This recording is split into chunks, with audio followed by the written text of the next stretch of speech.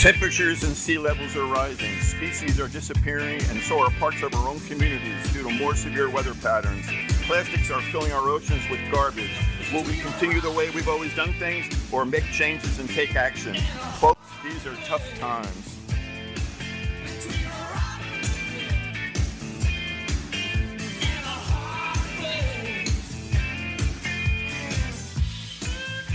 Welcome to Tough Times with Lou Young on AM 1700 WRCR and WRCR.com.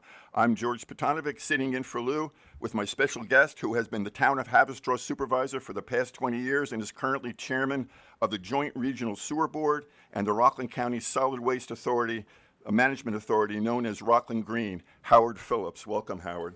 And I want to thank Kevin Thomas-Rowe, who's on our engineering board as well. Yes. We're looking for a really interesting show, and I'm looking forward to Talkin' Trash with Howard Phillips. And we'd expect to be joined by Rockland Green's Executive Director, Gerry, Damiani, very soon, to better understand what happens to that piece of trash that we throw out into the garbage and place out on our curb and for weekly pickup with our paper, glass, and plastic recyclables. But before we do, let's take a walk into the big machine. There's the door for the big machine, as Lou never put any WD-40 on it. I see lots of red blinking lights on this machine. It says, a notice there says that U.S. recycles about 68% of its paper and paperboard, about 35% of aluminum containers, but we're the greatest producer of plastic packaging and waste per capita, and the U.S. recycles only about 12%. Americans throw away about 2.5 million plastic bottles every hour. So we have a lot of work to do. We're going to learn more about that. And New York State is responding by making the manufacturers of the plastic bottles more responsible for more sustainable packaging design and the recycling process. So there's more that's happening in New York. But yeah. All right. So I think we would like to begin our conversation. Do we have Mr. Damiani on the line? Second. Okay, well, we can begin. So we want to begin this discussion about understanding what is Rockland Green. For as many years as I've been in the county, I heard of Rockland Green, but I really didn't know a lot about it, so I'm very happy to have you here. Give us a little thumbnail introduction, at least, until we can get Gerry on the line, about what is Rockland Green, and as the chairman of Rockland Green, maybe you can let us know. So what they came up with was a great idea, and that was really to join all 5 towns in working together, because the greater the quantity of the municipal solid waste, the lower the cost.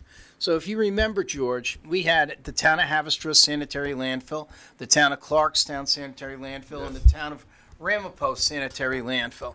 So all 3 were closing, and really the decision to close them came from what occurred out on Long Island, because most of the, let's call it the geography of there, it was a very sandy, porous soil. So almost all of that would allow leachate to seep through, and it got down into the drinking water. So we go out and we create this. I'm happy to say I was there at the inception of this. I first attended the meetings. I became a Rockland County legislator in 1996. So I was Philly's right-hand man at the time, being director of finance. And I have to tell you, what it has evolved into today is something completely much more dynamic.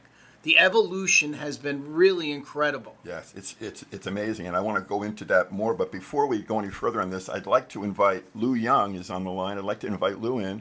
He wants to have a chance to speak with you for a minute as well. Thanks. Hey, Hey, Lou, I love the Rolling Stone opening, too. I want you to know that. Yeah, I keep waiting for a cease and desist order for, or something. ZZ Top is normally what I hear when I come on the radio. So, this is fascinating. Let me ask you, how many landfills do we have now, let's say in Rockland or in Westchester, and what's the likelihood that your stuff is actually going somewhere to be buried? Well, that's an excellent question, because there aren't any more landfills, sanitary landfills, in either county. Everybody is shipping it upstate New York, but even those prototype designed landfills with the synthetic liner, they are getting filled up very quickly. So we have sat down with our consultants. And let me first say the great thing about Rockland Green is the representation. All 5 town supervisors by law sit on that, or I should say by charter, sit on that committee, which is excellent because we're the ones dealing with the municipal solid waste. We also have 2 mayors that sit on there. We have 8 Rockland County legislators, and we also have 2 representatives of the county executive. And I have to say, it has never gotten political. It's always been very cooperative. But what we're future looking at is some type of waste to energy plant.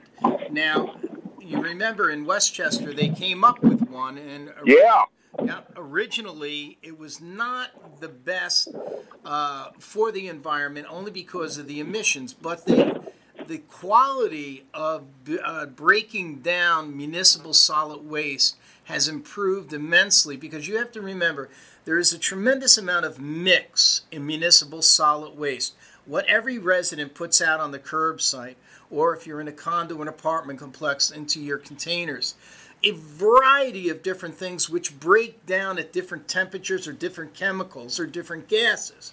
So it's been a very big challenge. As a matter of fact, the United States Department of Defense and the United States Department of Energy have been giving out tremendous grants for anyone that can come up and really turn it into energy, or even, George Lou, even if they can turn it into some type of biofuel or air fuel. Yeah. So now, I understand that the problem is that we're not just burning garbage, we're burning the stuff that wraps the food and plastic and all that sort of stuff, and that's where your contaminants come in. Am I correct? Well, it's very unfortunate because there are a lot of things that are wrapped in plastic. Take, for instance, poultry or meats that are wrapped in plastic. You can't recycle that then. That has to go out in the garbage.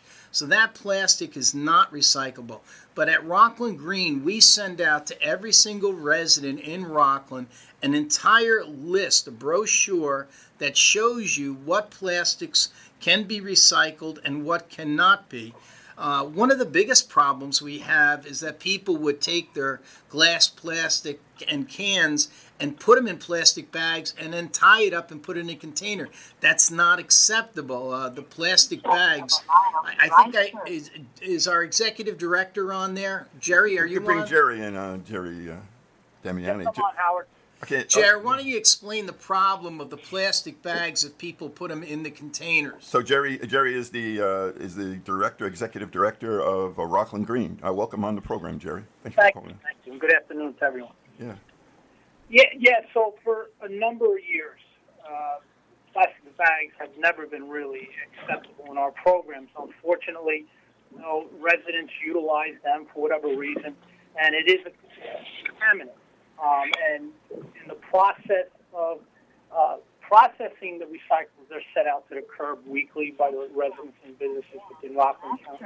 That material is delivered to our facility, and prior to decommissioning in 2019 of our existing MRF, or Materials Recovery Facility, those bags would constitute residual waste, and it would just be sent off to the landfill. They get wrapped around the shaft, they get wrapped around some of the equipment. I've seen that, yeah.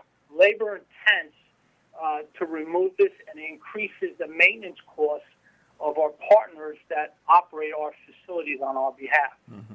But Gerry, now there is a place where people can get rid of their plastic bags. Why don't you explain that? So we work with the New York State Department of Conservation.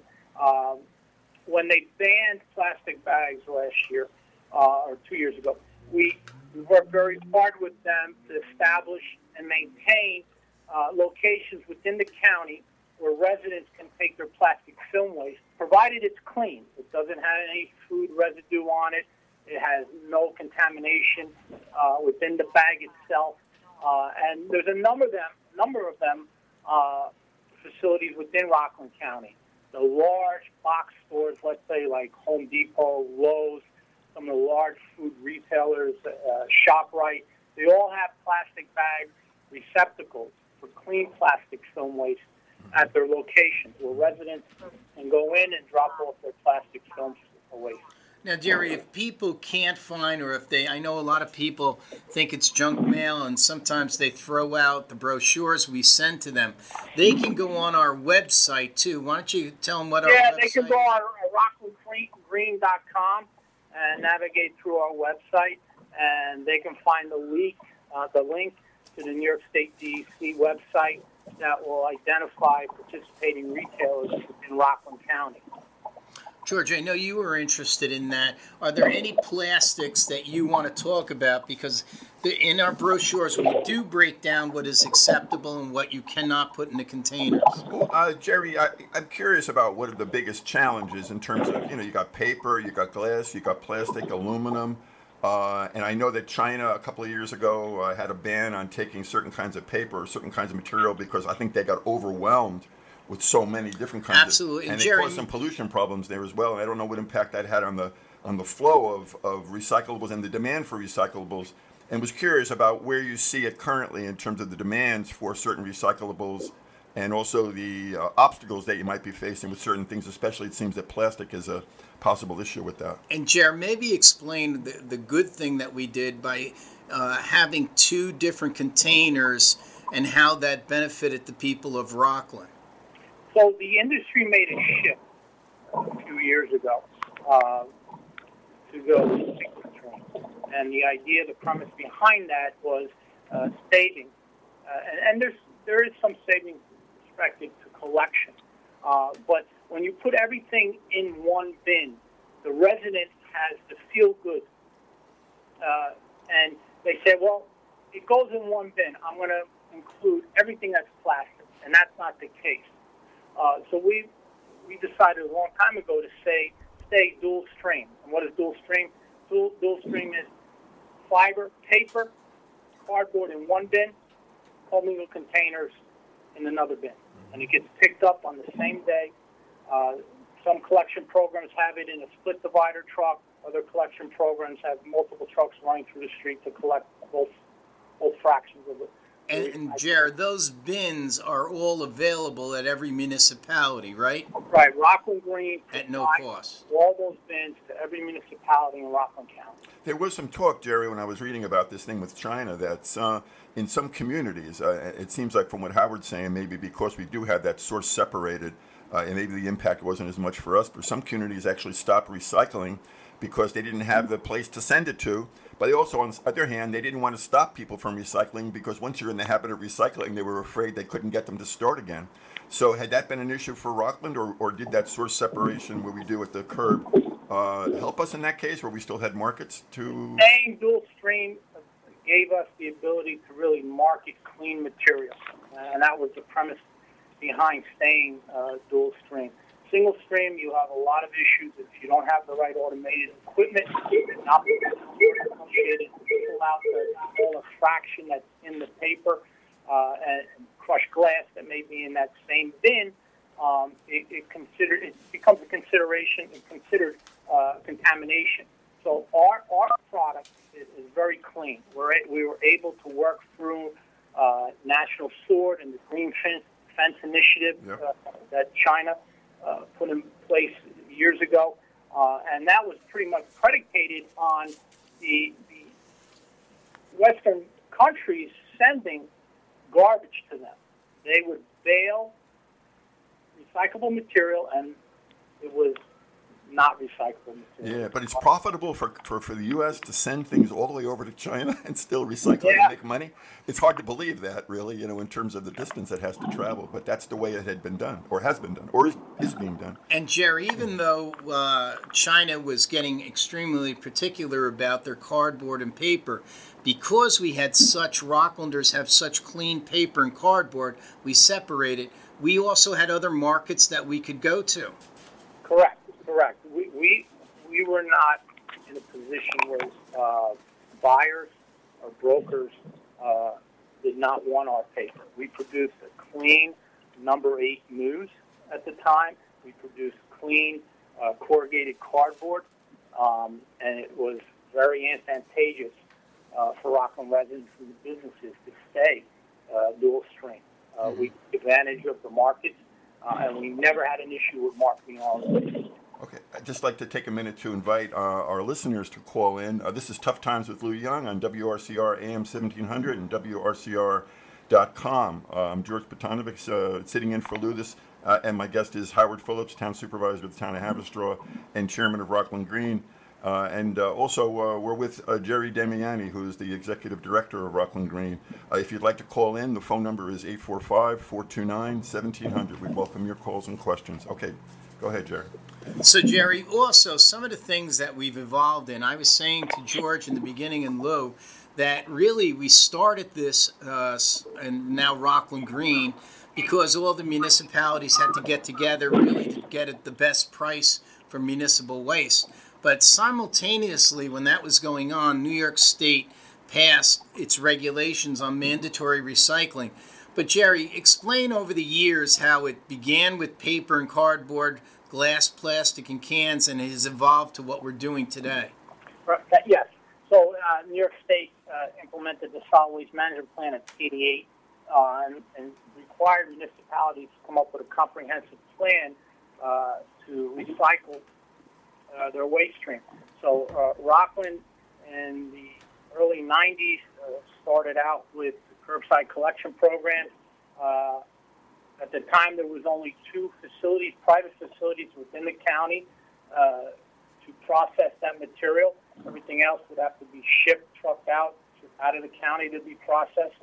And in '94, the authority, through the Act, evolved, and they built the first material recovery facility publicly owned within Rockland County. And that was state-of-the-art at the time. We were probably in the entire tri-state area, we probably had the most sophisticated technology for the MRF. But now, Gerry, we're, 25 years later, and why don't you tell the public exactly what we're trying to accomplish now? So in 2019, we decommissioned the existing facility that was commissioned in '98. And we moved forward with a design build for new processing technology.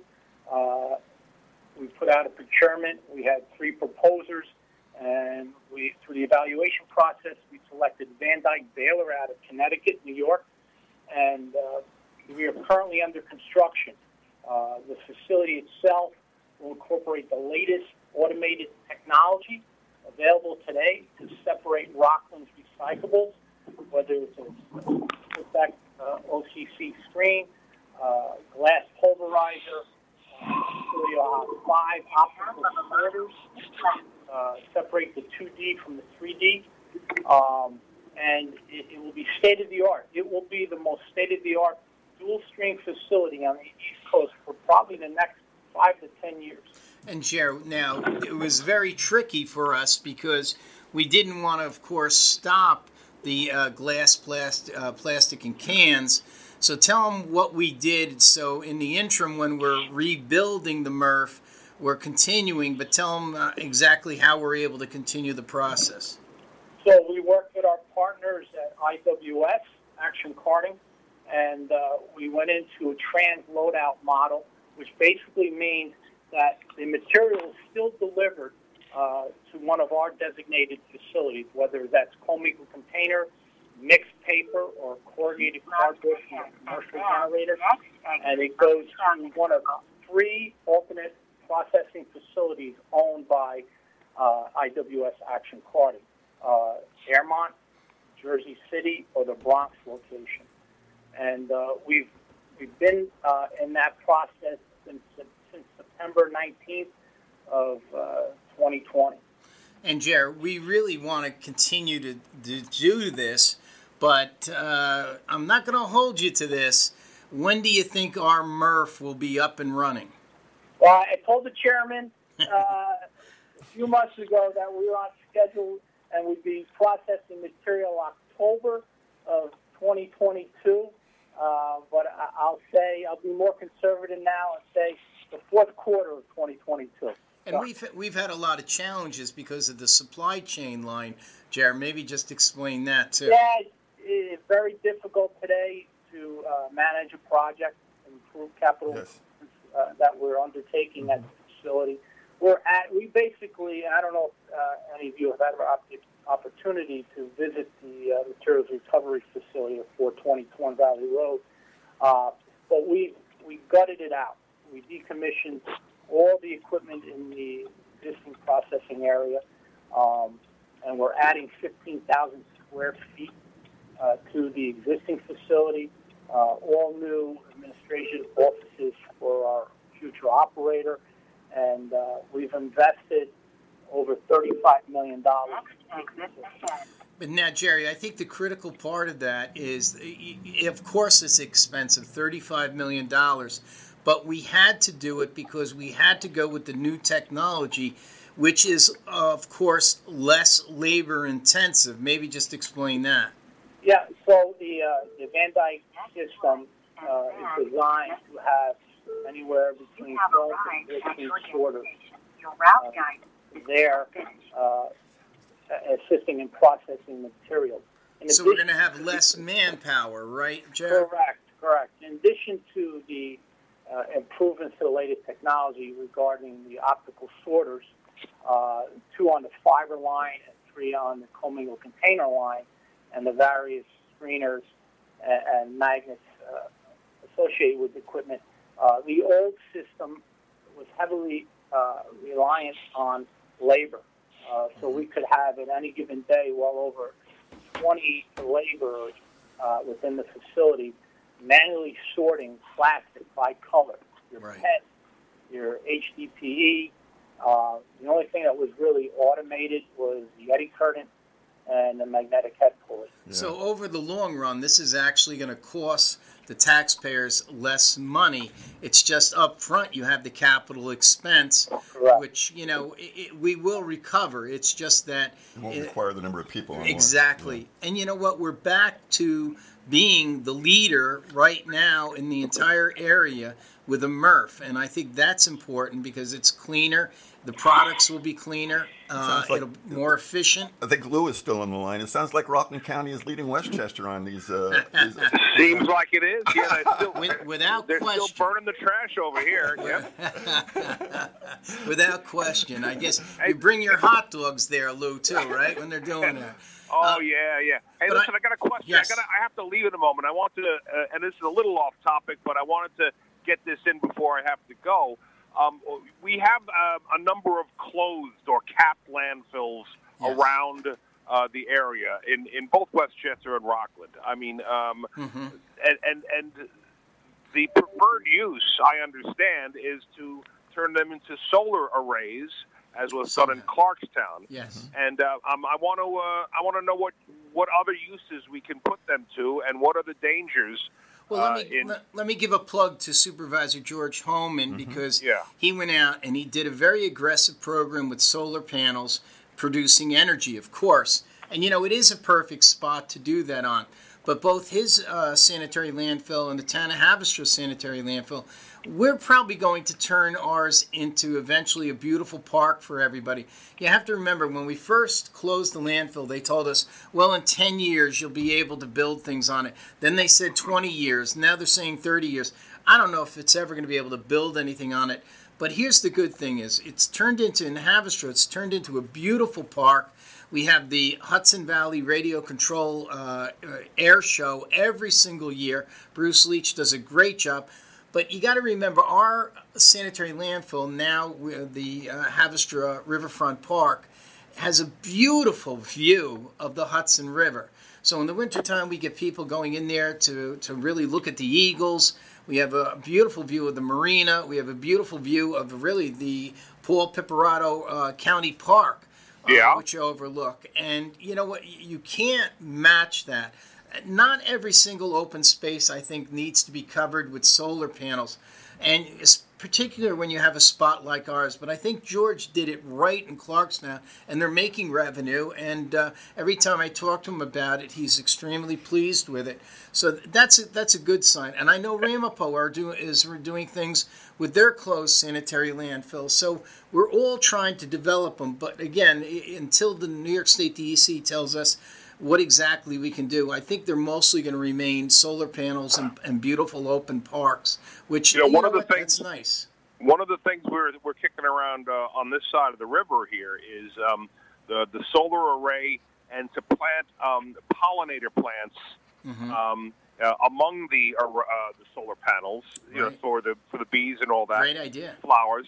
And then we put maybe a walking track around the outside, so nobody's walking on the cap, but they are able to look at the pollinators. Well, I have to tell you, it's funny because, of course, we live in a very wonderful area in the Hudson Valley, all sorts of animals. So from the chipmunks to the gophers, we've had to go back in and repair the sanitary landfill, only because the chipmunks start first burrowing in, then the gophers, then winter comes, it gets rain, then ice, and they really have eroded. It got down to, 1 year, they did it so quickly, got down to the liner, it cost us $100,000 to repair. So, but I think you're right. I think using it as parks, and depending upon the location, I think that's awfully nice. But if I may, I'd love to talk about our household hazardous waste facility, because I think that is one of the most amazing things that we've been able to offer to the people of Rockland County. Not only are we costing the residents so much less than taking this type of waste to landfills, we're protecting the environment. And it has been used by Rockland residents tremendously. I want to applaud all the Rockland residents. When you say hazardous waste, what are you talking about? Well, you got to remember, anything like pesticides, insecticides, oil, gasoline, kerosene, anything of that nature goes, normally would have gone into batteries, would have gone into landfills. That no longer occurs. But now, not only that, we're now taking electronics, we're taking all types of film. So we're doing an amazing job with this. It's very unique to Rockland, right? I don't know any other communities that are doing it. And you know what? It's there every single day, open to them. Gerry, maybe you could expand upon what I was saying and embellish upon the other things we're doing at the household hazardous waste. Gerry, gentlemen, before you do that, I'm gonna slip into listening mode and head off here and George, keep the seat warm, and I'll listen to you on the radio here, okay? Thanks for joining us, Thank you, Lou. And right, Gerry, take just care, hold on guys. one second. Bye-bye. We're going to take a quick music break here, and we're going to come right back to discussing the hazardous waste side. Hold on one second here. We got a song by Tom Chapin called Good Garbage. Tom Chapin, a Rockland resident from Piermont, writes a lot about environmental songs having to do with children, too, as well. So this is one of them. We can get one of this started. All right. I had a turkey dinner, threw the bones away. They hauled them to the county dump without delay. By the following Thanksgiving, they had turned to clay. They're biodegradable garbage. Good garbage breaks down as it goes. That's why it smells bad to your nose. Bad garbage grows and grows and grows. Garbage is supposed to decompose. Now styrofoam is bad, it lasts 1,000 years. A packing peanuts born and never disappears. So crumple up your comics when you ship your chandeliers, 'cause comics are biodegradable garbage. Good garbage breaks down as it goes. That's why it smells bad to your nose. Bad garbage grows and grows and grows. Garbage is supposed to decompose. Every time that we buy food, we also buy the package. Bottles, boxes, bags, and cans, they end up in the garbage. Half of all our cash we're spending on our trash. For the sake of Mother Earth, let's get our money's worth. Only by biodegradable good garbage breaks down as it goes. That's why it smells bad to your nose. Bad garbage grows and grows and grows. Garbage is supposed to be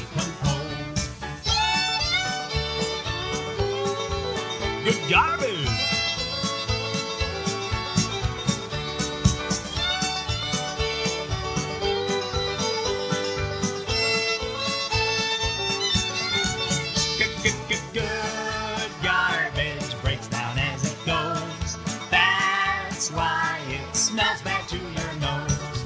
Bad garbage grows and grows and grows. Garbage, garbage, garbage is supposed to decompose. And these are lessons that we need to learn, even as kids and even as adults, okay? That garbage. Learn about our garbage. This is George Potanovic. You're listening to WRCR AM 1700 and WRCR.com. My guest is Howard Phillips, the supervisor of the town of Haverstraw, and also Gerry Damiani, who is the director of Rockland Green.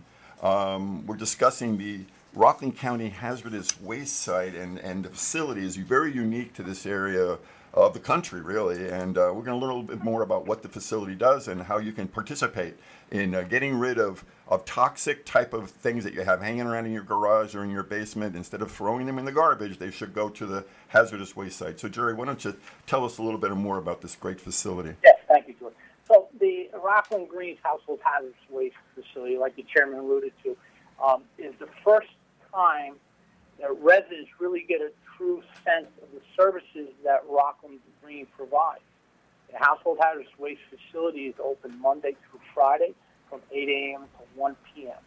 It is open on 10 select weekend days throughout the year. Our next weekend event is actually tomorrow, June 12th, where they'll be open for residents to bring their acceptable hazardous material. So near the Fire Training Center. Correct. 35 Memorial Drive in Pomona, New York.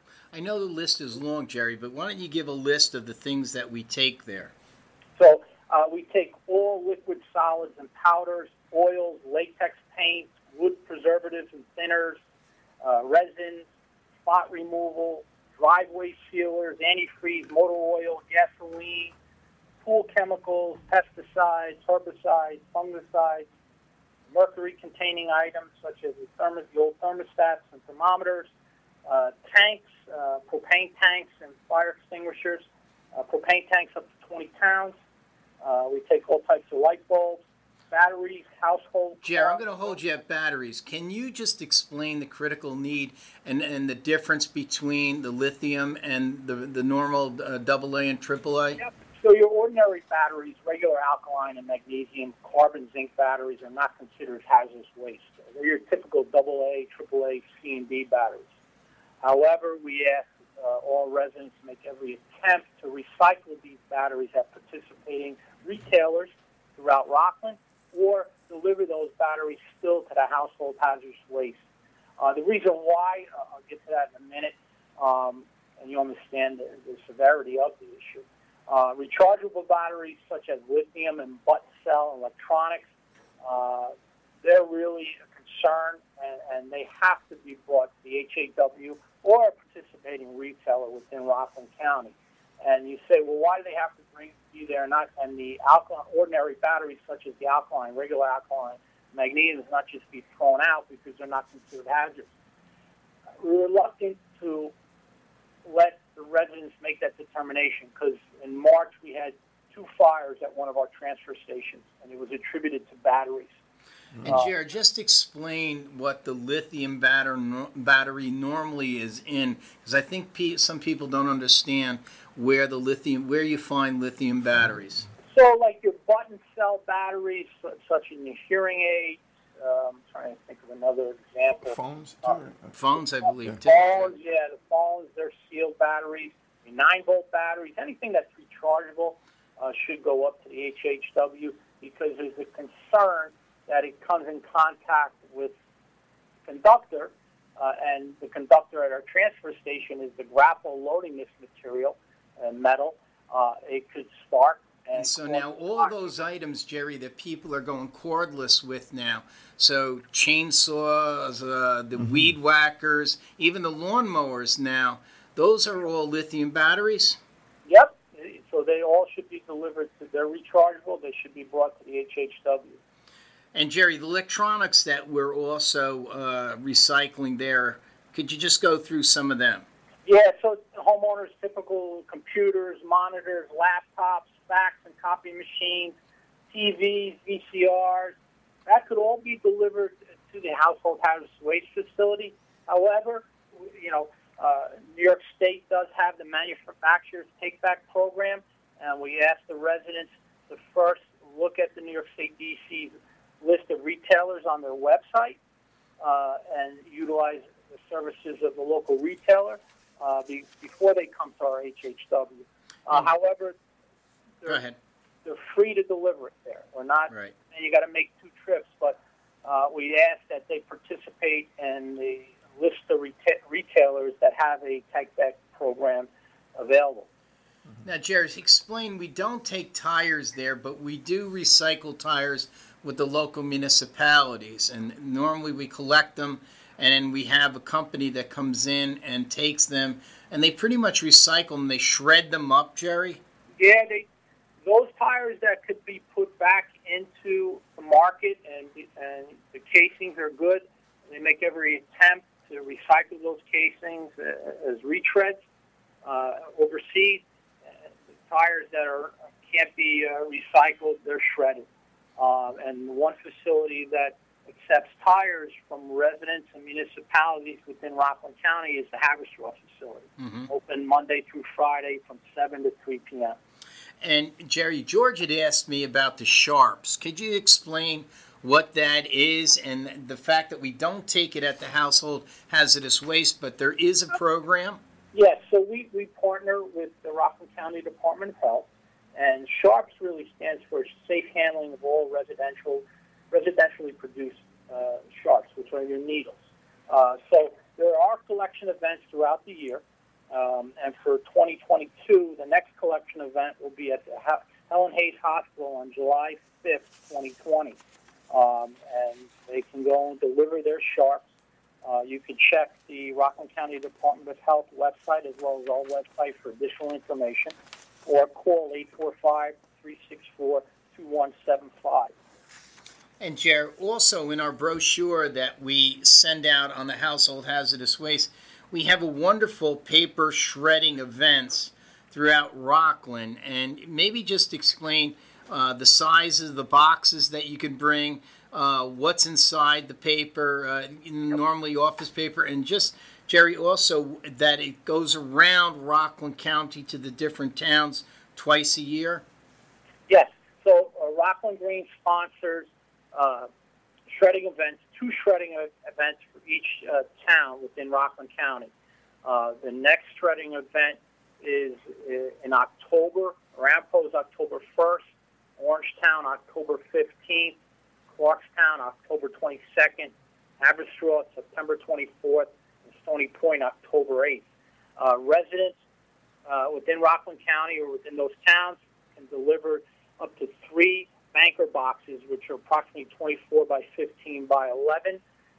It's not open to businesses or nonprofits, strictly for residents within Rockland County, to ensure that any documents that they have in their possession in their homes can be... Like financial and medical and private information, right? Right. But George, with somebody like you, love letters from your past that you... Letters to the town. The town of Haverstraw, Stony Point. The town of Stony Point, We better get Jim Monahan on here.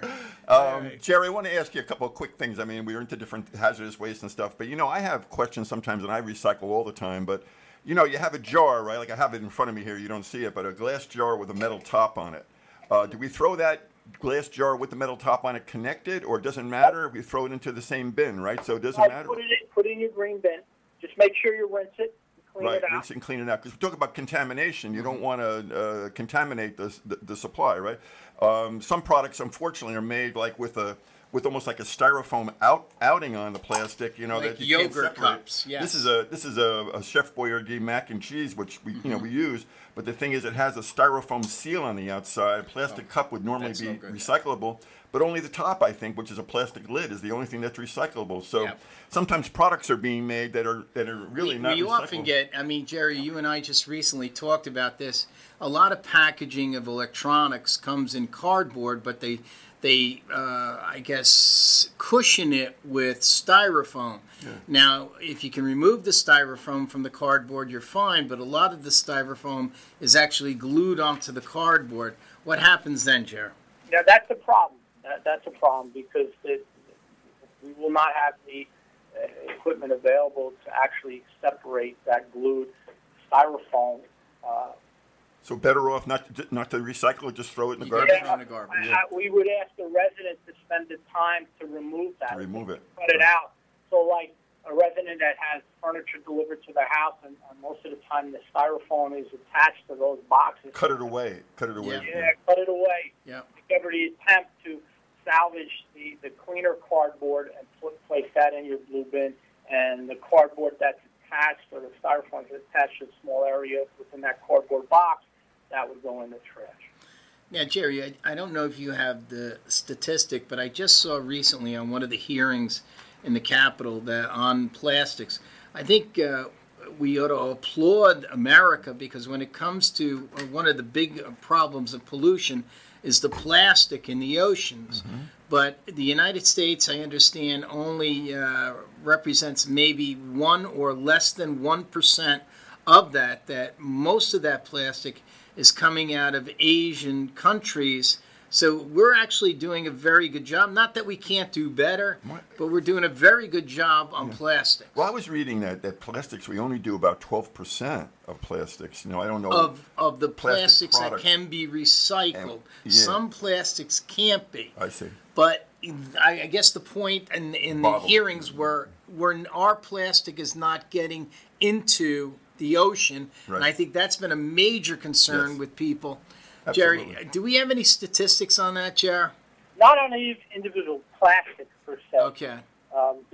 But I can tell you that the industry is fluid, the packaging industry is fluid, and they will change and adapt to the different economic factors that they're faced with. So they're being, in New York State, I think, is requiring now that some of the plastic manufacturers and beverage companies to be more involved in the recycling, to increase those numbers, right? I mean, isn't that part Coca-Cola.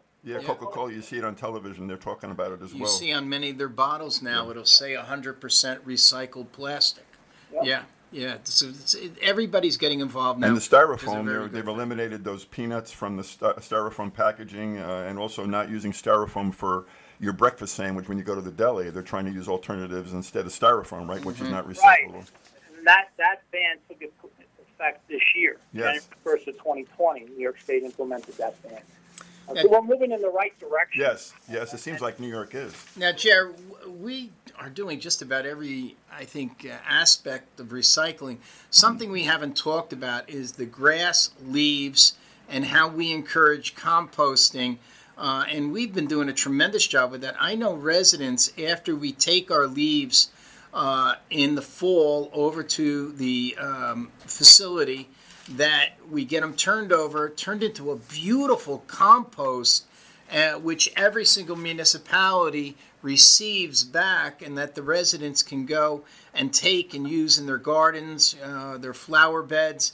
Explain the process and what we actually do there, Gerry. So Rockland Green facilities provide really comprehensive integrated solid waste management in Rockland County.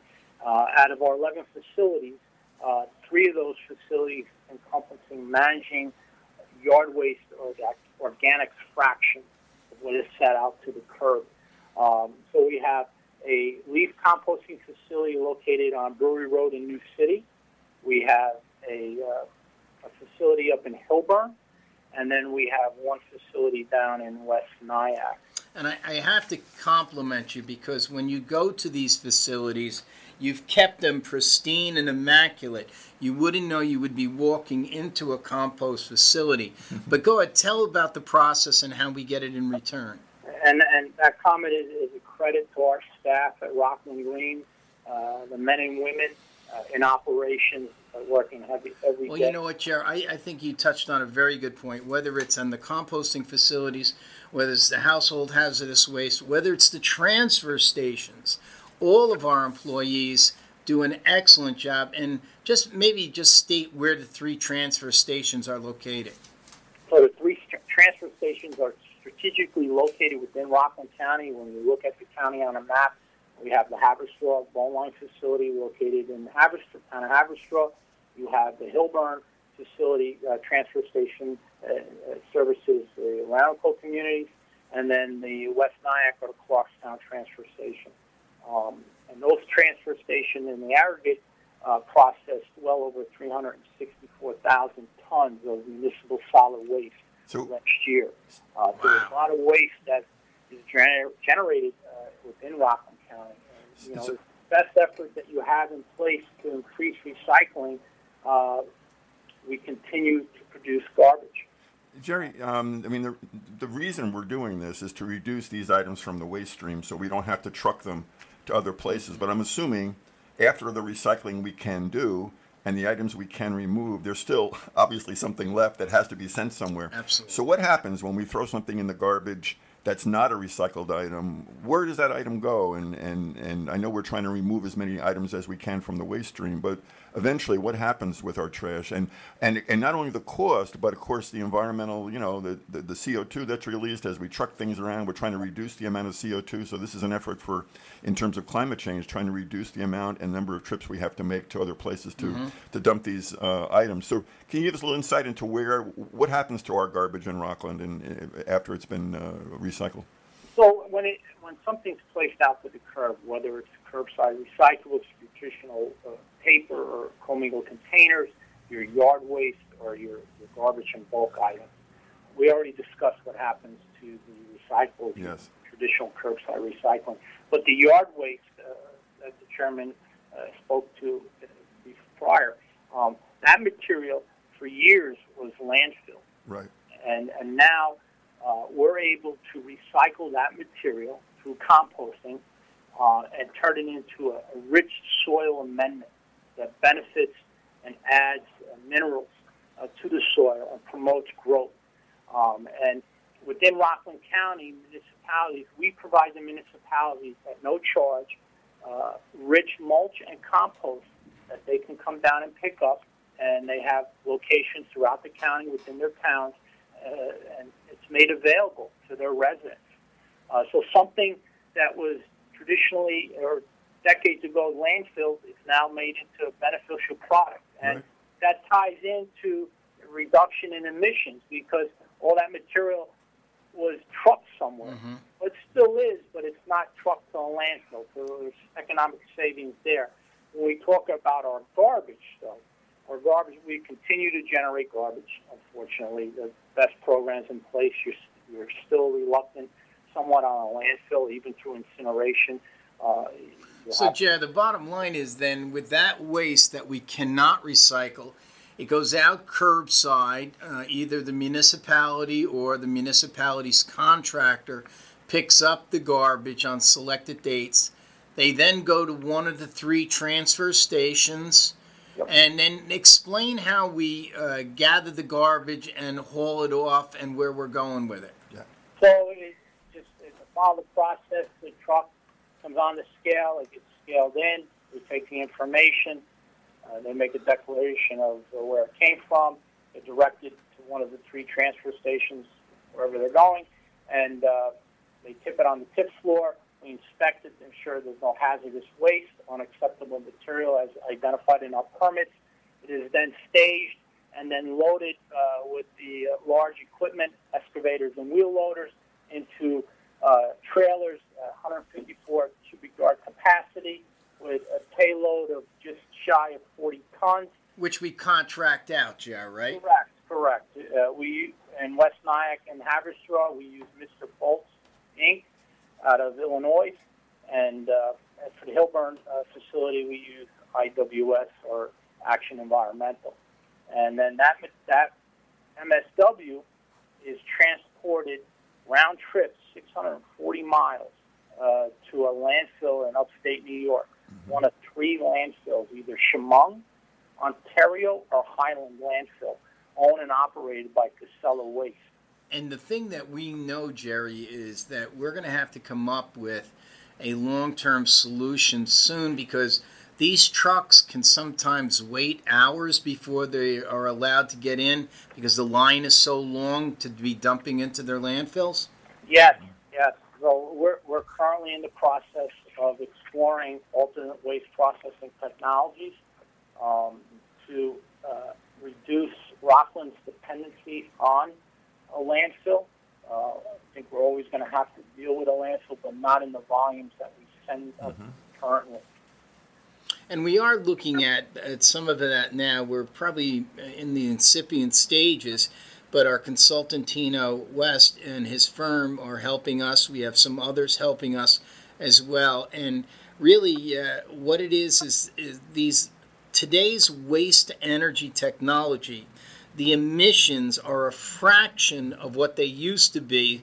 For instance, when the Westchester plant first opened, their emissions were a lot higher than what they are today.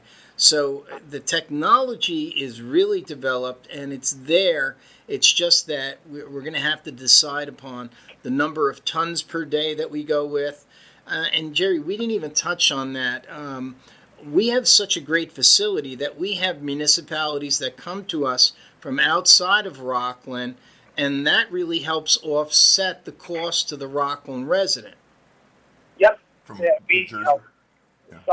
of the other facilities that we didn't touch on is we have a co-compost facility located in Hilburn, and that facility, again, was built in the mid-'90s.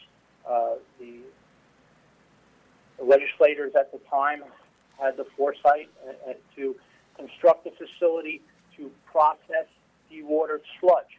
A lot of communities still landfill their sludge. Rockland has not landfilled any of their sludge since the mid-'90s. And Gerry, I mean, it's not the most romantic thing to talk about, but we get this from every municipality's wastewater treatment plant. There's a residual that comes out after the processing, so we take that. Now, just explain to the public, what do we turn it into? What product does it go into? We turn it into a soil amendment, compost. Wow.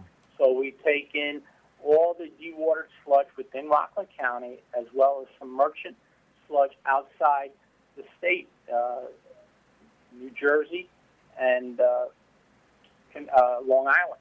Mm-hmm. Their sludge to our facility. And then, depending on the percent solid, we mix in wood chip as an amendment, bulking agent. And then we charge one of 9 bays at that facility. And then to meet regulatory requirements for pathogen and vector reduction, that material is processed. And then we screen it. We screen out the wood chip, and then it's turned into rich soil amendment that's used at sod farms, athletic fields, golf courses, rooftop gardens in New York City, and we make revenue for the residents of Rockland County. Gerry, we're coming up on the hour here. We're gonna have to take a break, but I just want to quickly ask you. When you talk about taking items out of the waste stream, we're obviously not having to truck those items and pay to have them dumped somewhere else. But what do the recyclables pay, and is there a fluctuation in terms of paper versus aluminum? Are the high item paper increases, and all of a sudden the demand is not there? We have only a few minutes before the top of the hour, but I'd like to get an idea. Let me jump in before Gerry goes. This is one of the most difficult things. Jeremy is our director of finance, and this is one of the challenging things because the market, the price on what we get for recyclables is all different in all categories, but it fluctuates. Gerry, in the middle of a year, the price we're getting could drop because some of them are not contracts that go through the full year. And you know what? We're really susceptible to the markets. So if the markets go down, our revenue goes down, and that's a direct effect upon the budget. Correct. And like you said, it's part of the market, so it fluctuates month to month. And there's industry sheets that we go off of.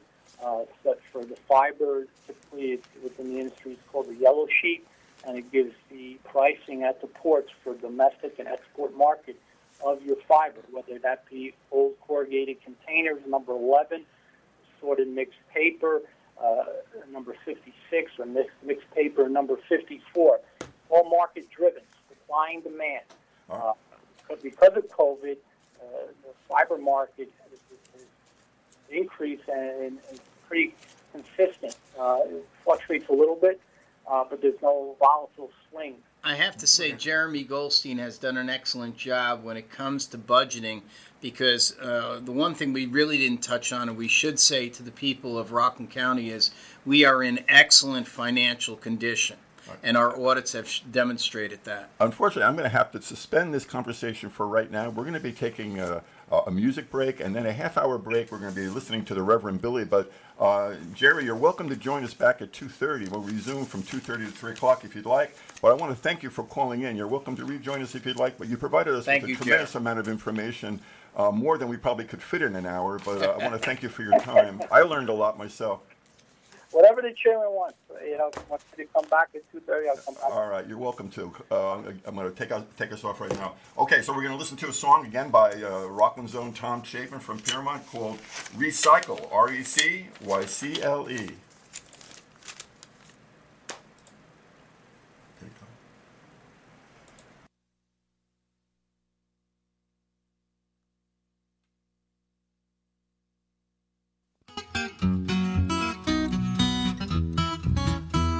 A stegosaurus in the forest, munching on some hay, lay down to snooze in a bed of ooze and sadly passed away. Her body changed and rearranged as she sank beneath the soil, and over time she turned to slime and then she turned to oil.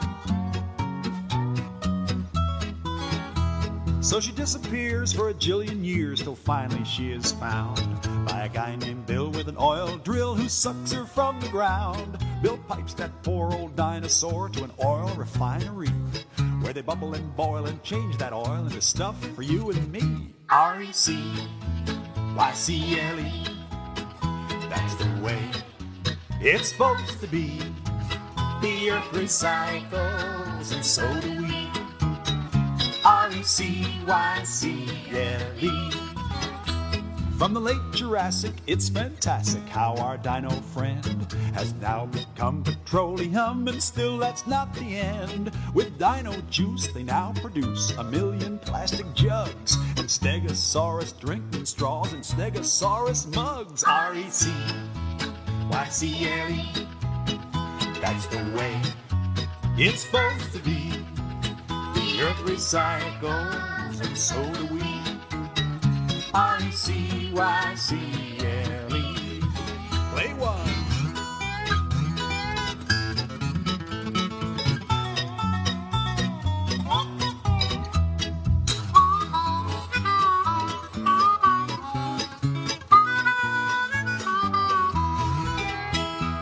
That's the way the system works, things don't disappear. We turn sand into window glass and roots into root beer.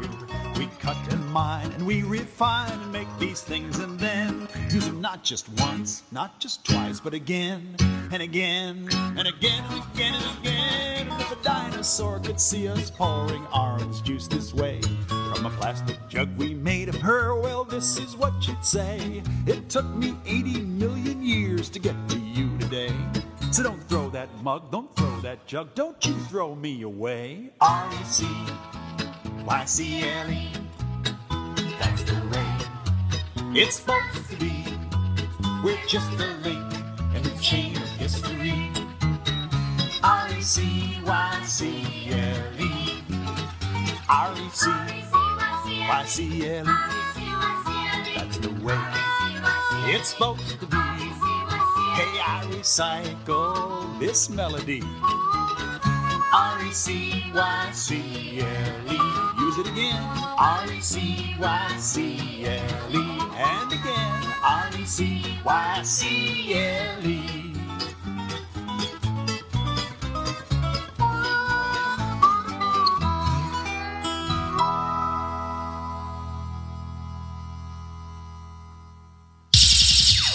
AM 1700 WRCR Haverstraw. Okay, welcome back. We're about to listen to an episode by Reverend Bill Talon in the Church of Stop Shopping and the Natural World in Silvara. But before we do, we'd just like to let you know you can call back and join our show at 2:30 for additional questions on recycling and questions for Supervisor of the town of Haverstraw. So stay tuned and join us back after this half an hour break. Okay, thank you. I missed it. I missed it, Kevin.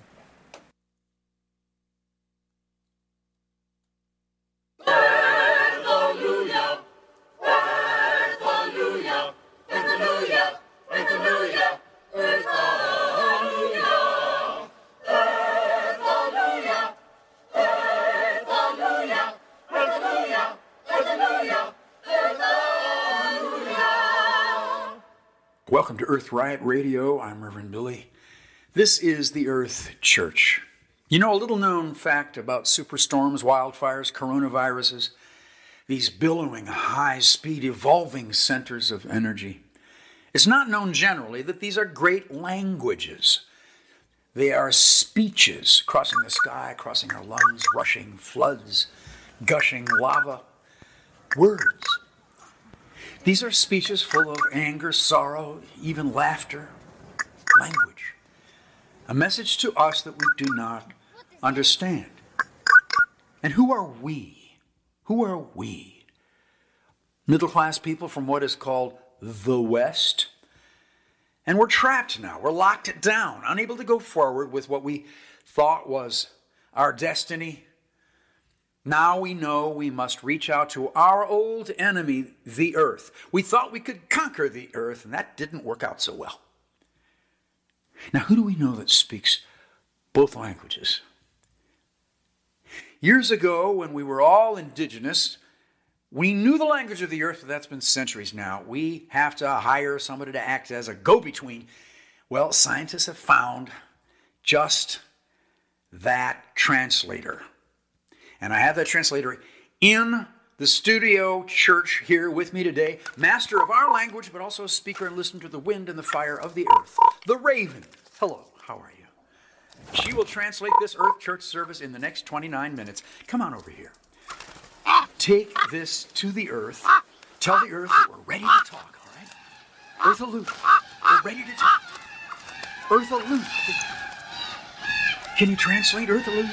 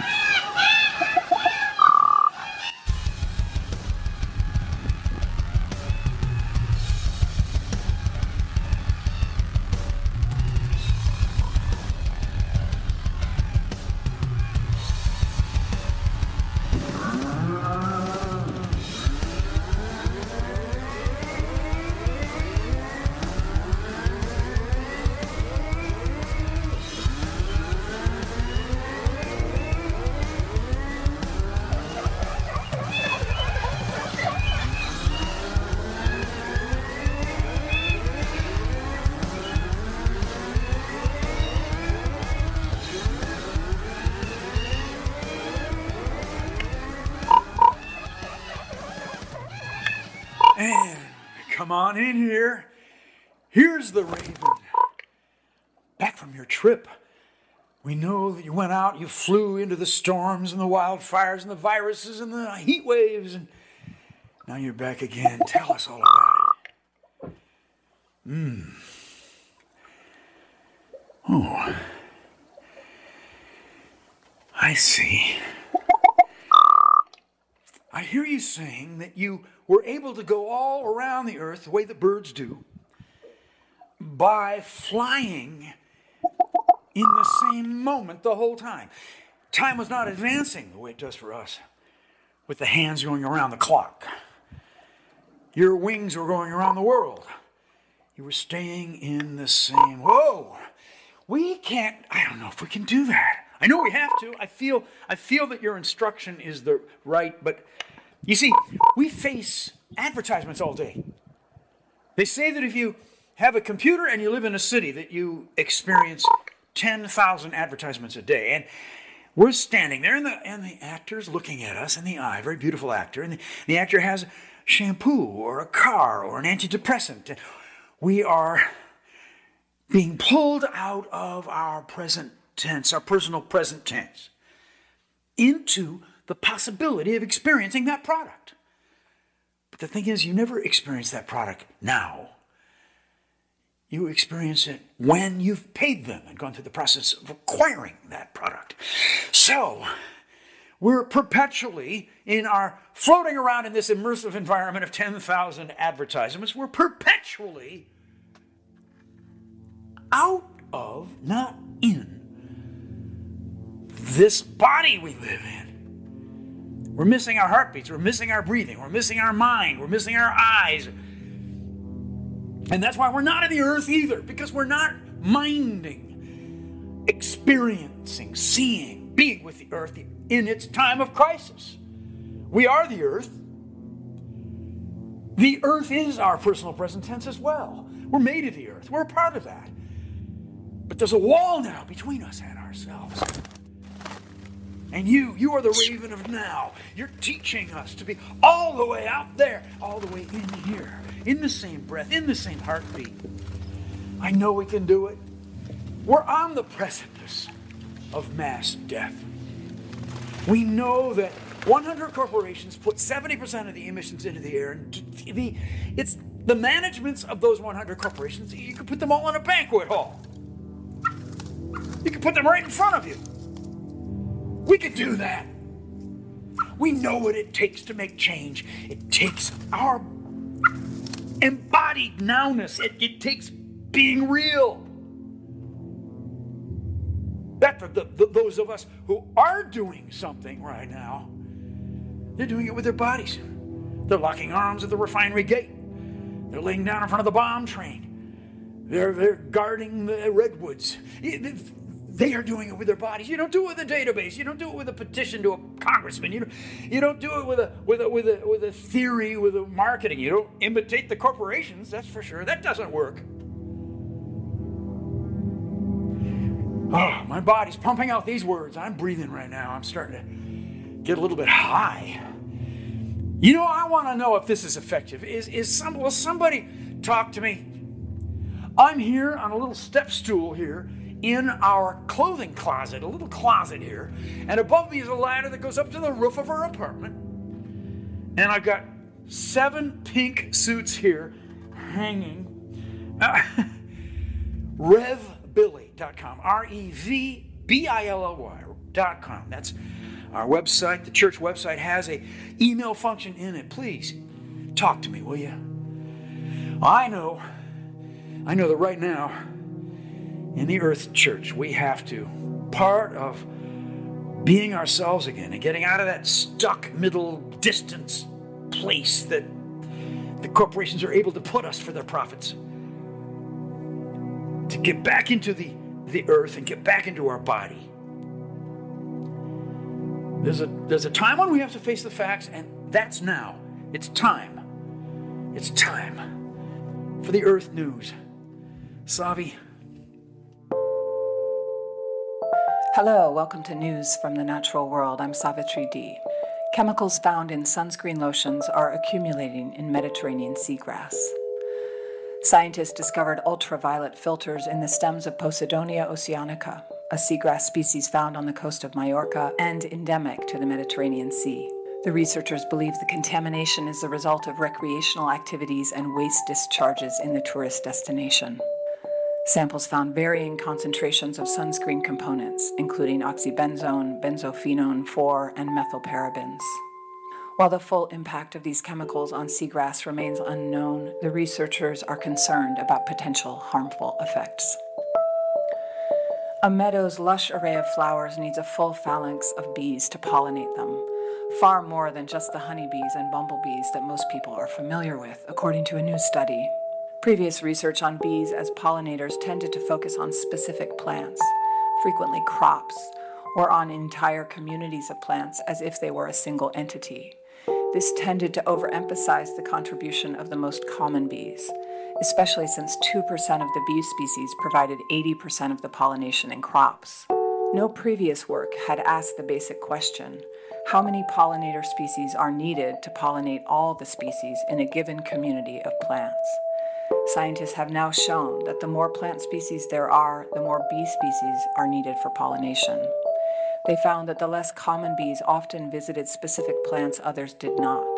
Their findings shed new light on the role of rare species in ecosystems, critical to conservation efforts because rare species are most at risk of extinction from habitat loss, pollution, climate change, and other factors. In a study on metal concentrations in U.S. community water systems and patterns of inequalities, researchers found that metal concentrations were particularly elevated in water systems serving semi-urban Hispanic communities independent of location or region, highlighting environmental justice concerns. These communities had the highest levels of uranium, selenium, barium, chromium, and arsenic concentrations. Even at low concentrations, uranium in particular represents an important risk factor for the development of chronic diseases. Until now, little epidemiological research has been done on chronic water uranium exposures. Uranium has been underappreciated in the literature as a public drinking water contaminant of concern. Children differ dramatically from adults in their moral views on animals, new research shows. Researchers asked children aged 9 to 11 about the moral status and treatment of farm animals like pigs, pets like dogs, and people. Researchers analyzed a fist-sized rock from Quebec, Canada, estimated to be about 3.75 and 4.28 billion years old. Previously, the team found tiny filaments, knobs, and tubes in the rock, which appeared to have been made by bacteria. The structures date about 300 million years earlier than what is more commonly accepted as the first sign of ancient life. After extensive further analysis of the rock, the team have discovered a much larger and more complex structure, a stem with parallel branches on one side that is nearly a centimeter long, as well as hundreds of distorted spheres or ellipsoids alongside the tubes and filaments. The researchers say that while some of the structures could conceivably have been created through chance chemical reactions, the tree-like stem with parallel branches was most likely biological in origin, as no structure created via chemistry alone has been found like it. These findings have implications for the possibility of extraterrestrial life. If life is relatively quick to emerge, given the right conditions, this increases the chance that life exists on other planets. The smell of geosmin is unmistakable. It permeates the air after a summer rain squall or fills the nose while gardening. It is the earthy smell of wet soil. But as a new study just published in the journal Applied and Environmental Microbiology points out, that smell has a particular purpose. It is made by certain kinds of bacteria that are known toxin producers. This acts as a warning to C. elegans, a common type of worm, that the bacteria they are about to graze on is poisonous. Just a few millimeters long, nematodes like C. elegans are found all over the Earth, including Antarctica. Nematodes are the most abundant animal on Earth, accounting for about 4/5 of the global animal population. The chemical released by the bacteria is an aposematic signal that triggers the blind worm's sense of taste, just like a caterpillar's bright colors or a pufferfish spines tell a sighted predator to stay away. Aposematism signals may take the form of conspicuous coloration, sounds, odors, or other perceivable characteristics. They are beneficial for both predator and prey, since both avoid potential harm. Climate change made the record-smashing, deadly 2020 Atlantic hurricane season noticeably wetter, a new study says, and it will likely make this season rainier too. Human-caused climate change made the entire season, 30 named storms, drop 5% more rain. During the 14 storms that reached hurricane status, the rainfall was 8% heavier, according to the study in Nature Communications. There are now 50,000 known different species of spider on Earth, the World Spider Catalog announced this week, and there might be another 50,000 yet to be discovered. The World Spider Catalog, based at the Natural History Museum of Bern in the Swiss capital, said the 50,000th spider registered is the Gyroius mignano, which belongs to the Saltidaceae family of jumping spiders and hunts its prey on shrubs and trees in southern Brazil, Uruguay, and around Buenos Aires. The first scientific description of a spider was in 1757. Spiders are the most important predators in Earth's terrestrial habitats, and their ecological significance should not be underestimated, the museum said.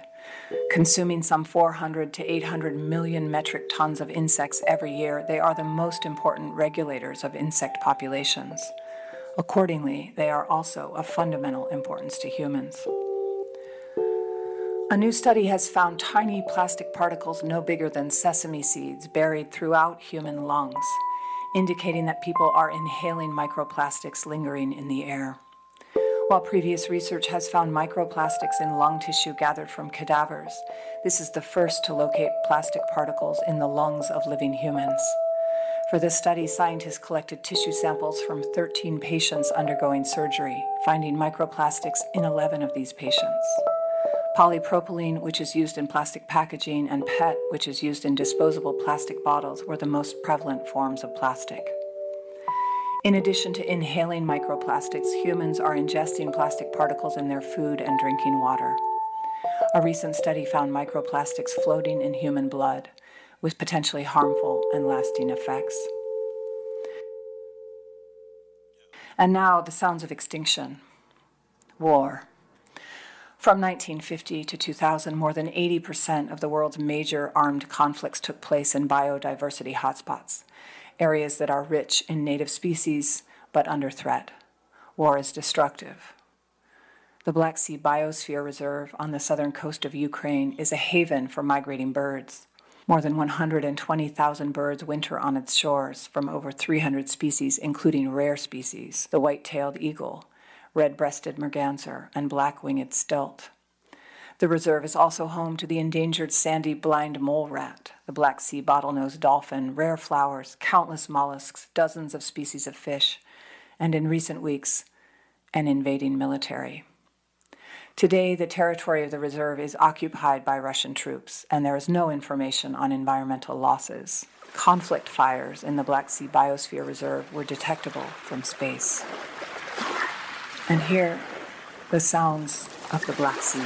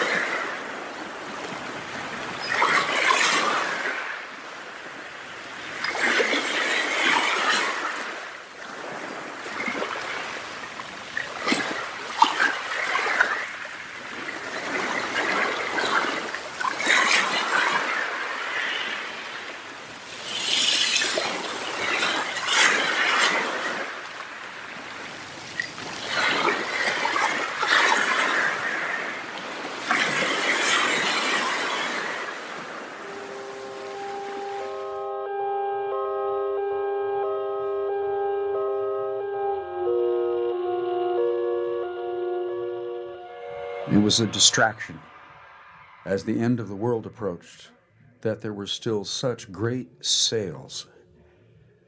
New and improved Apple apps, survivalist yoga techniques, drowning Elmo toys, all kinds of things.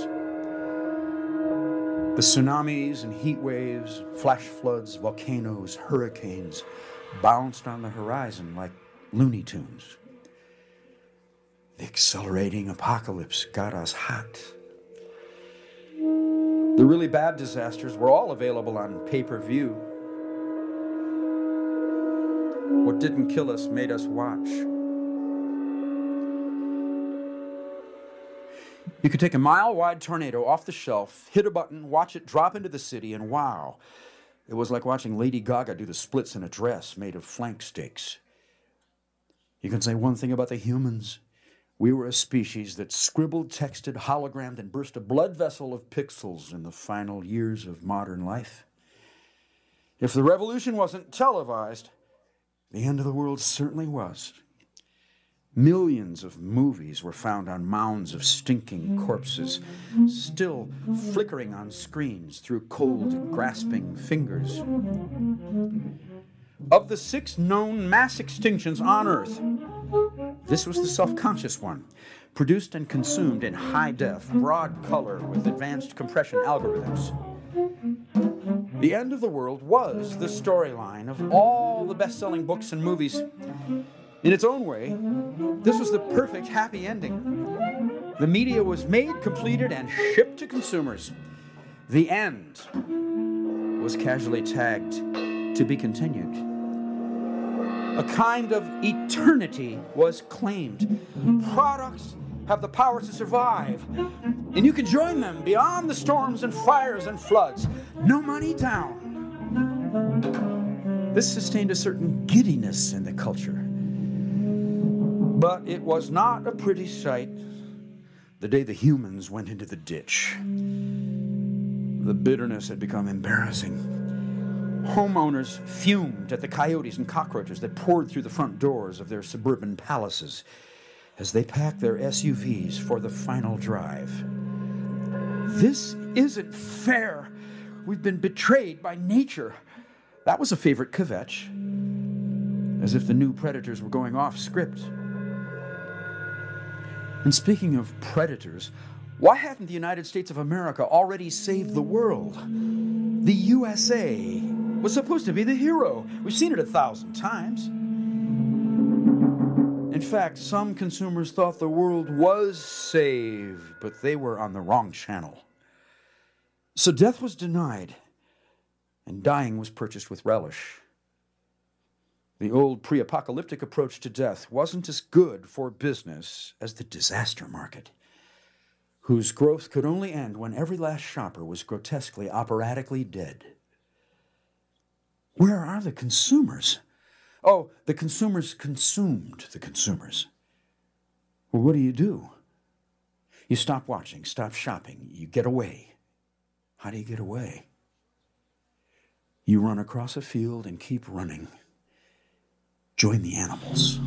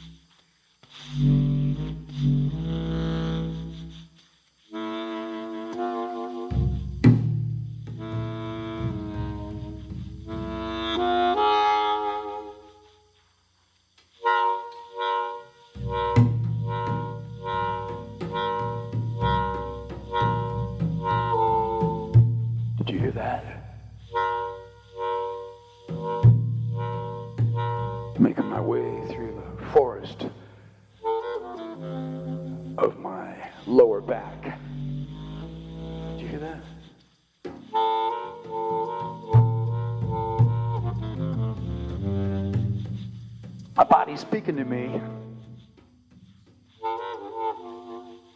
Message coming from all those heartbeats. Orgasms, cancer, nightmare, tenderness.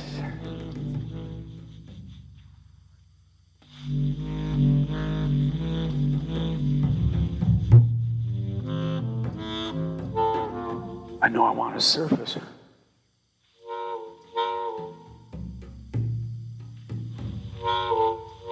I want to fly up out of the top of this forest.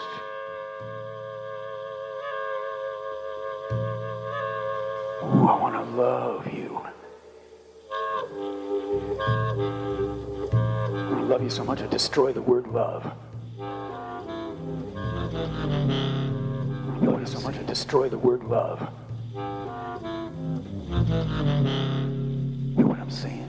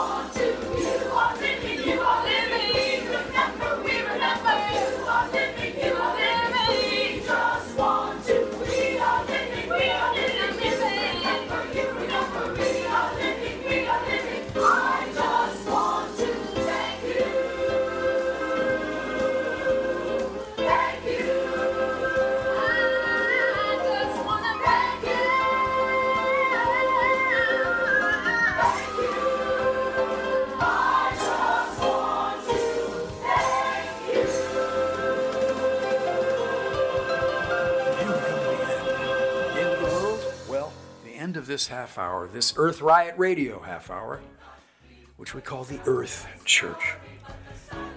By the way, we have, here in New York, in the East Village, we have our Earth Church. It's a storefront. Well, it's an unrented bank branch that has been given to us by a supporter.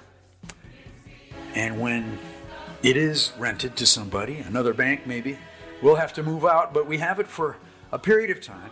Somebody give me an Earth Hallelujah here. Well, thank you, Reverend Billy and the Earth Riot Radio and the Church of Stop Shopping and Salvatore D with news from the natural world. This is George Potanovic. This is Tough Times with Lou Young on WRCR AM 1700 and WRCR.com. I am George Potanovic, sitting in for Lou Young with my guest, Supervisor of the town of Haverstraw, Howard Phillips, and also Chairman of the Rockland Green.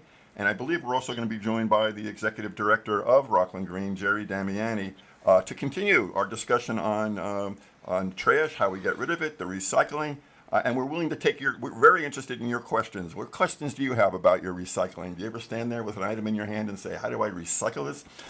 Please give us a call. The phone number is 845-429-1700. We'd welcome your call and to become part of the discussion. Okay, well, thank you, George, for this opportunity. I think we've covered a lot of information about how Rockland Green works, literally taking everything from glass, plastic cans, paper, cardboard, electronics, insecticides, pesticides, everything in the stream from grass, leaves, even the waste that after you flush your toilet and that gets processed and it leaves a residual, even that gets recycled. So we are really heading down the road now to probably the final items that we can recycle. And that, of course, is the bios and your better known as your food recyclables. Gerry, are you there? Yes, I am. So, Gerry, the New York State legislature and signed by the governor passed into effect starting January 1st of this year a new regulation that anybody producing, 4,000 tons of biosolids a week, is it, Gerry? It's 4,000 pounds to 2 tons per week on an annual average. They're required to separate their food scraps and deliver that separated material to a facility within a 25-mile radius. So, Gerry, that's going to be mostly supermarkets, commercial producers of food goods. Who else, Gerry? Anybody else that fits into that category? Large supermarkets, which already have a program in place, and they've had a program in place capturing excessive food scraps, spoiled foods, universities, schools, K-12 are exempt. Now, we had an opportunity, Gerry, this past year. I know you went to a couple more than I did, but we went out to Pennsylvania, and Supervisor Homan was with us, the Rockland County Sewer District, the Executive Director, Mike, I'm forgetting his last name, Gerry, help me out here. The Executive Director of the Sewer District, but he was... go ahead.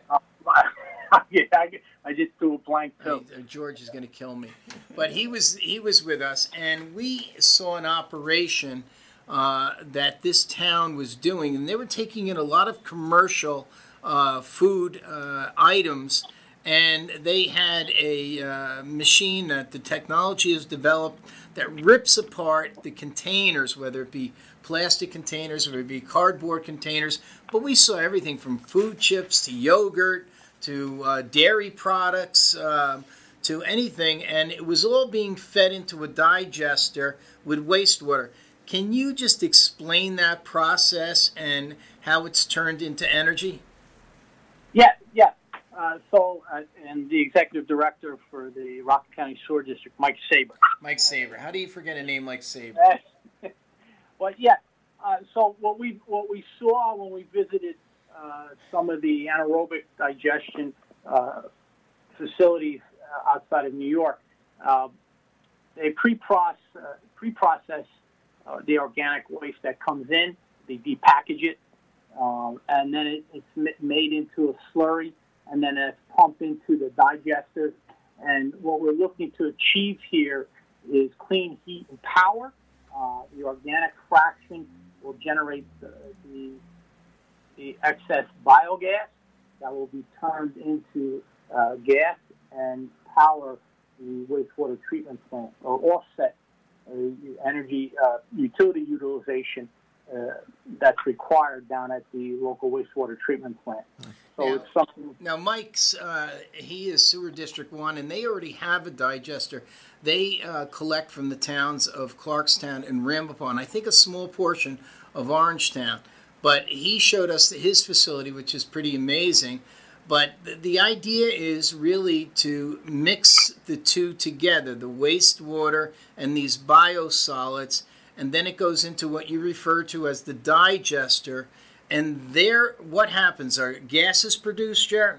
Gas is produced, and then they take that gas, they clean it up, and they inject it into their system or their generators on site to offset their utility utilization. So there's substantial benefits, with reduction on fossil fuels, natural gas, because they produce clean horsepower gas there. Is usable. Yes. Yep. Yeah, very usable. Yes.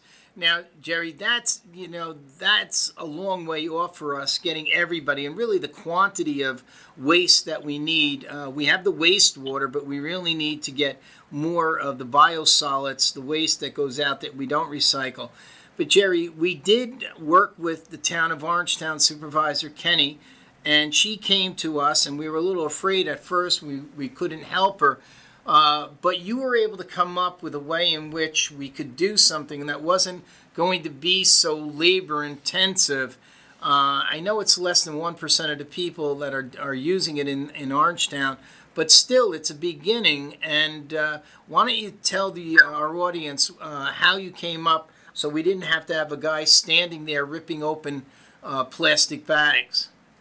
So when we speak of some of the hindrance of implementing a food scrap collection program, we look at our existing system. We're permitted to accept food scraps at our co-compost facility, but our facility there, the equipment, the technology there with respect to the agitators that manipulate the dewatered sludge would have an issue with the plastic bags, similar to how we discussed earlier at the MRF. They wrap around the shaft, and it's maintenance intense to remove the bags.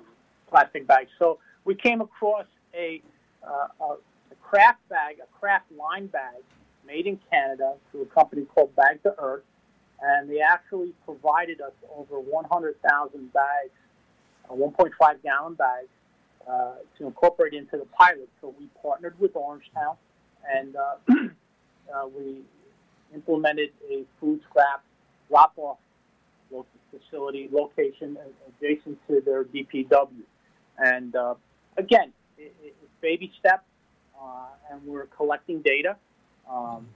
There is growing participation, and we will continue to collect that data to see what are the pros and cons with implementing a food scrap collection program within the county. And we'll utilize that data to analyze it and hopefully incorporate additional towns if they choose to and want to participate, providing that service to their residents. How big an opportunity is food as a food waste, as well as expired food and things that have to be either tossed in the trash or recycled? What kind of an opportunity is that out of the waste stream right now? Because we're not really doing as much of that as we'd like to, right? Mm-hmm. No, it constitutes just under 30% of what's in our current waste stream right now. Wow.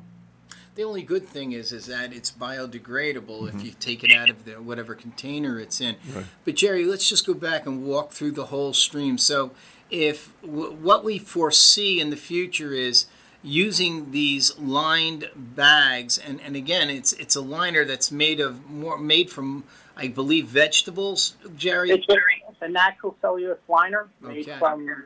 So we can throw the whole bag in, But Gerry, now there's also, we looked at containers so that on a weekly basis, somebody may have this container under their sink and each night take the paper bag and put it in there.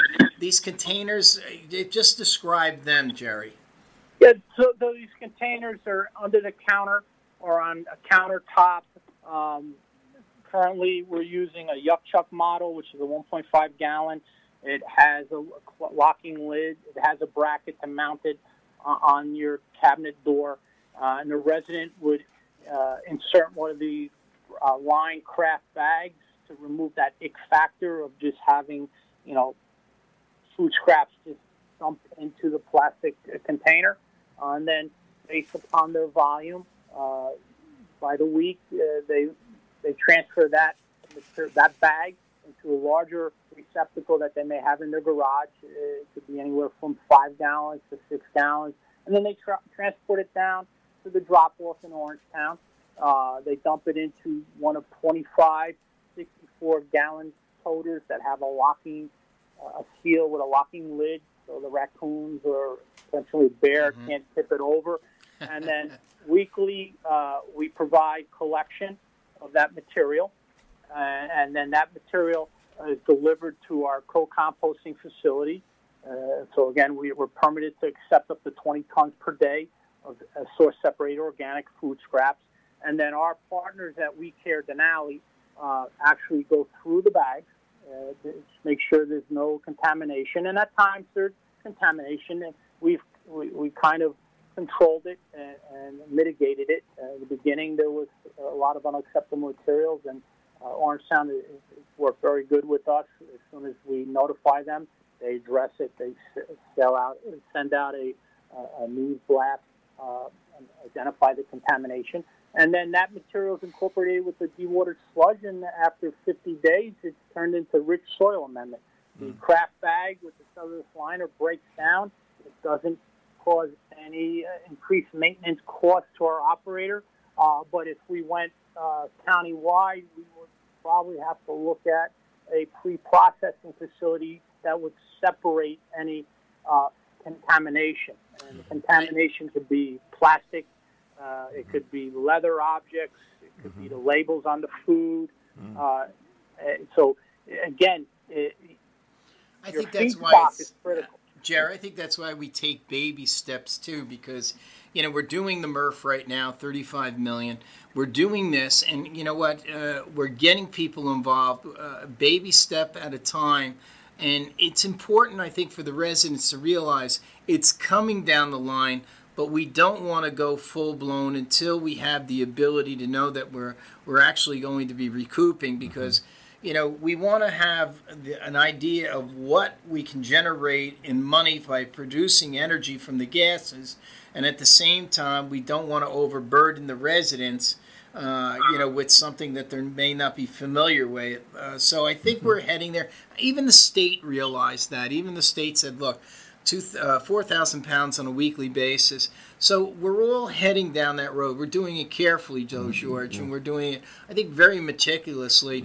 It's going to probably cost us somewhere from $80,000 to $90,000 to do this program this year. But you know what? It's a beginning, and it's something that, I think the people of Rockland County can start to see that, hey, yeah, they are concerned with trying to capture everything within the recycling field that is out there. But again, it's smart to walk slow. It's smart to make sure that we don't waste any taxpayer money along the way. On a smaller scale, just obviously the bigger scale, people at home that have expired food, they want to compost. They should be composting in their yards, right? I mean, what can people do individually to make a difference? Gerry, we send out a brochure both to kids and adults about composting. You want to talk about that a little bit? Yeah, so we have a brochure. It's located and delivered to any of the towns and villages and libraries and some of the large CVS's and Rite Aid stores, backyard composting. And we partner with Cornell Cooperative Extension, and we distribute compost bins and rain barrels. And residents can actively compost in their backyards with the use of one of Rockland Green's compost bins.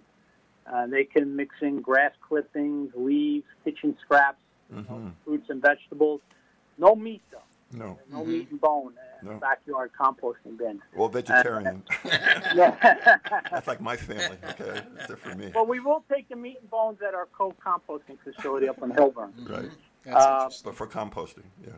Correct. Yeah. And then we also have the rain barrels, so they can capture, the natural rain that comes down your gutters and reuse that. I was just going to say that this is another exciting thing that we're offering the people, because you can use those rain barrels really to for your lawns, for your plants, for your gardens, and you know what? It's a way for you to save money at the same time.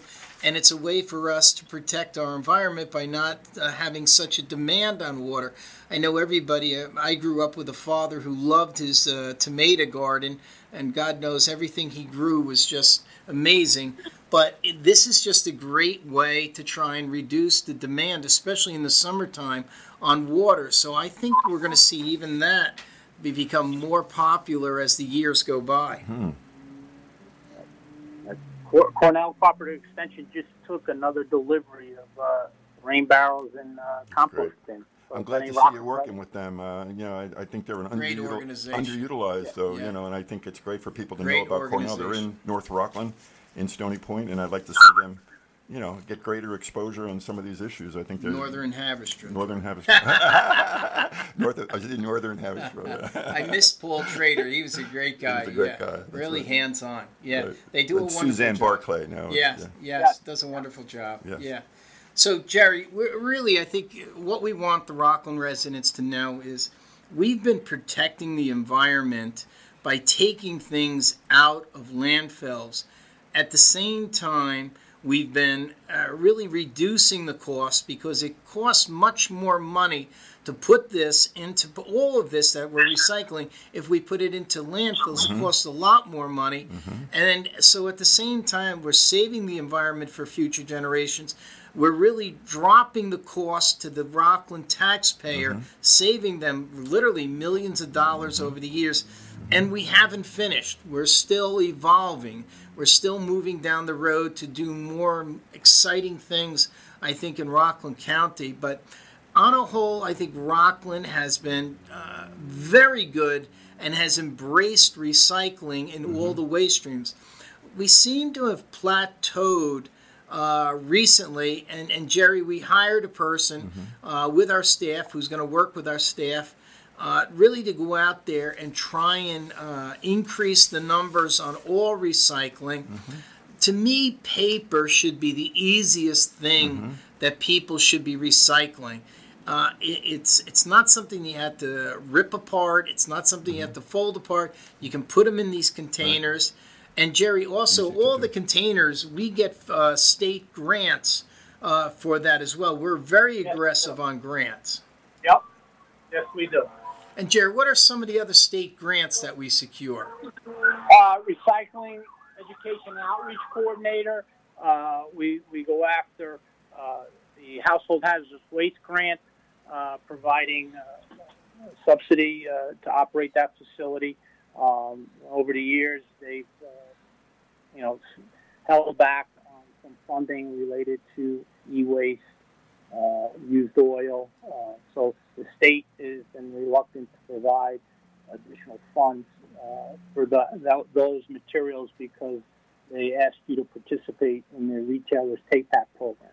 It seems like one area, if I'm not mistaken, by reading the chart that's on your website, the schools could really make some improvements in terms of recycling, right? I mean, they're not That's doing one of the entities we're going to be going out to. Especially for the kids to learn about this, and the teachers to teach about it. Right. I mean, this is an important part of it. It should be recycling basket and container in every single classroom. Yeah. So not only the schools, the multifamily sometimes can be a challenge. Only because many of the complexes were built before we did recycling. So there was never an area for them to put a container, because sometimes you need very large containers. So we're working on multifamily housing, apartment complexes, condominiums, and it doesn't matter the income. All of them we need to improve upon getting that percentage up much higher. The schools, another one, sometimes hospitals have a much more difficult challenge because of the type of waste that goes out, though. So we're working on all of them. We have had a very good response from businesses. I think probably because they realize that it's cheaper for them to recycle than it is to throw it in their waste. So that has been very good as well, Gerry. I would say we're doing good with businesses. We always want to improve, though. Yeah, there's always room to improve in any program. You look at EPA statistics and some other statistics from the Recycle Partnership, where it says an average family of 3.5 individuals should generate 1,000 pounds of recyclable. And if you equate that to the number of households in Rockland County and most recent census data, there's room for improvement. And as the chairman indicated, we should also add that the cost of recycling is increasing.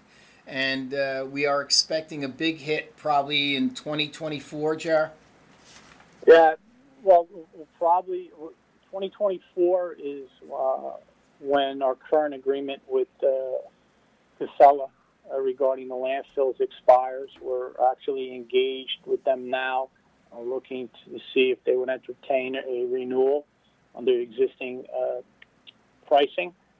But yes, right now there's only 25 active landfills in New York State, and you're competing for diminishing returns against other states in the Northeast. And we should say, even when we compete against somebody like New York City, they can push everybody aside because they have the greater the volume, the lower the price for you, and the easier it is for you to negotiate with these landfill owners. But if New York City were to participate, does that flood the market with a lot of material that brings the price of it down and makes it less cost efficient for us, or no? There's plenty of opportunity to include as much as we can.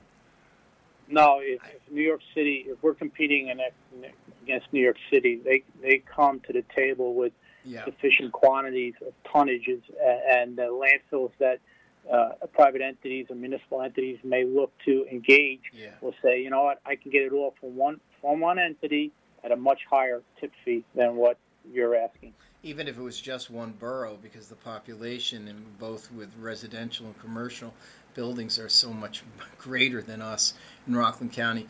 Listen, it's going to be challenging, but the bottom line is that even if we break even, we're saving the environment for our children and our grandchildren. We really are. It makes a tremendous difference. Yeah, and put it in the minds of people that we have to live in a more sustainable way, that there's a responsibility that everybody has to participate. It's not somebody else's problem. And the good thing is, particularly with our wastewater treatment plants, we yell and scream about the cost that the states place upon us without reimbursing us.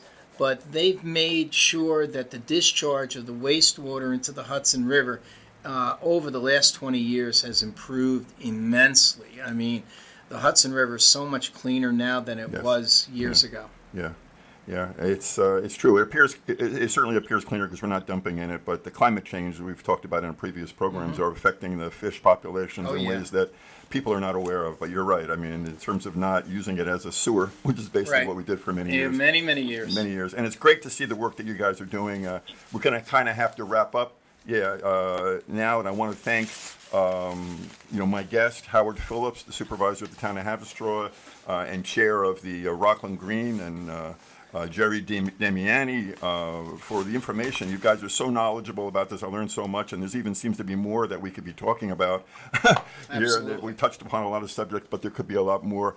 I want to thank Lou Young for letting me sit in the seat this week and be a host for this program.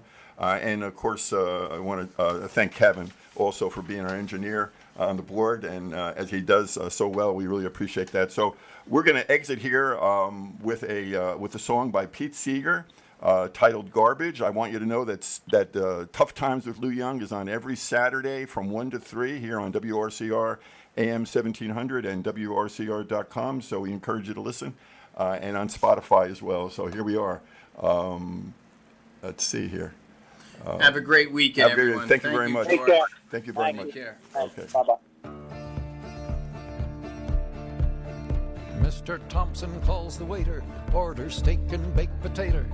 He leaves the bone and gristle and he never eats the skin.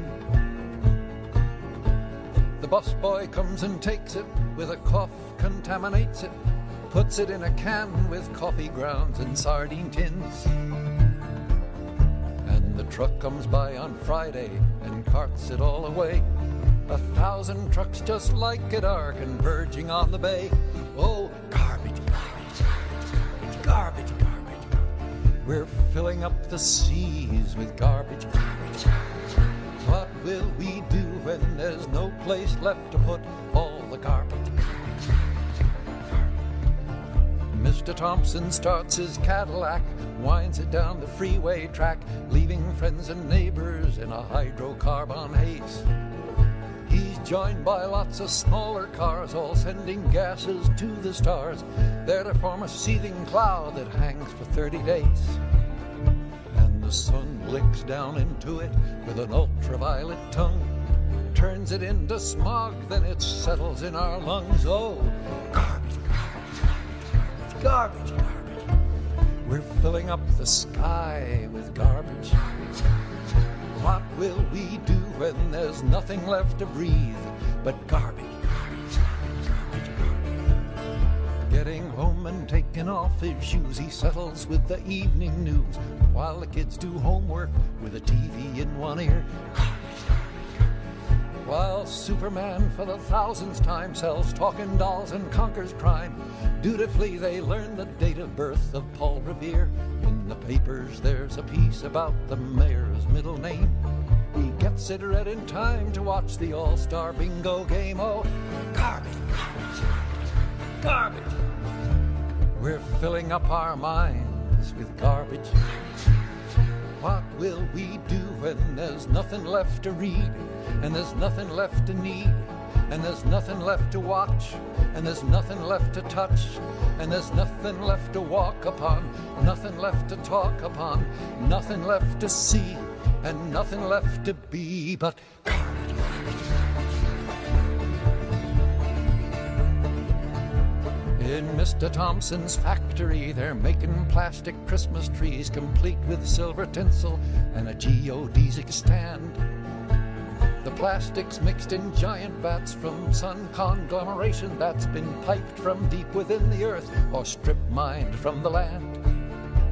And if you question anything, they say, why don't you see? It's absolutely needed for the economy. Oh, garbage, garbage, garbage. Their stocks and their bonds, all garbage. What will they do when their system goes to smash? There's no value to their cash. There's no money to be made, but there's a world to be repaid. Their kids will read in history books about financiers and other crooks, and feudalism and slavery, and nukes and all their knavery. To history's dustbin they're consigned, amended any other kinds of garbage.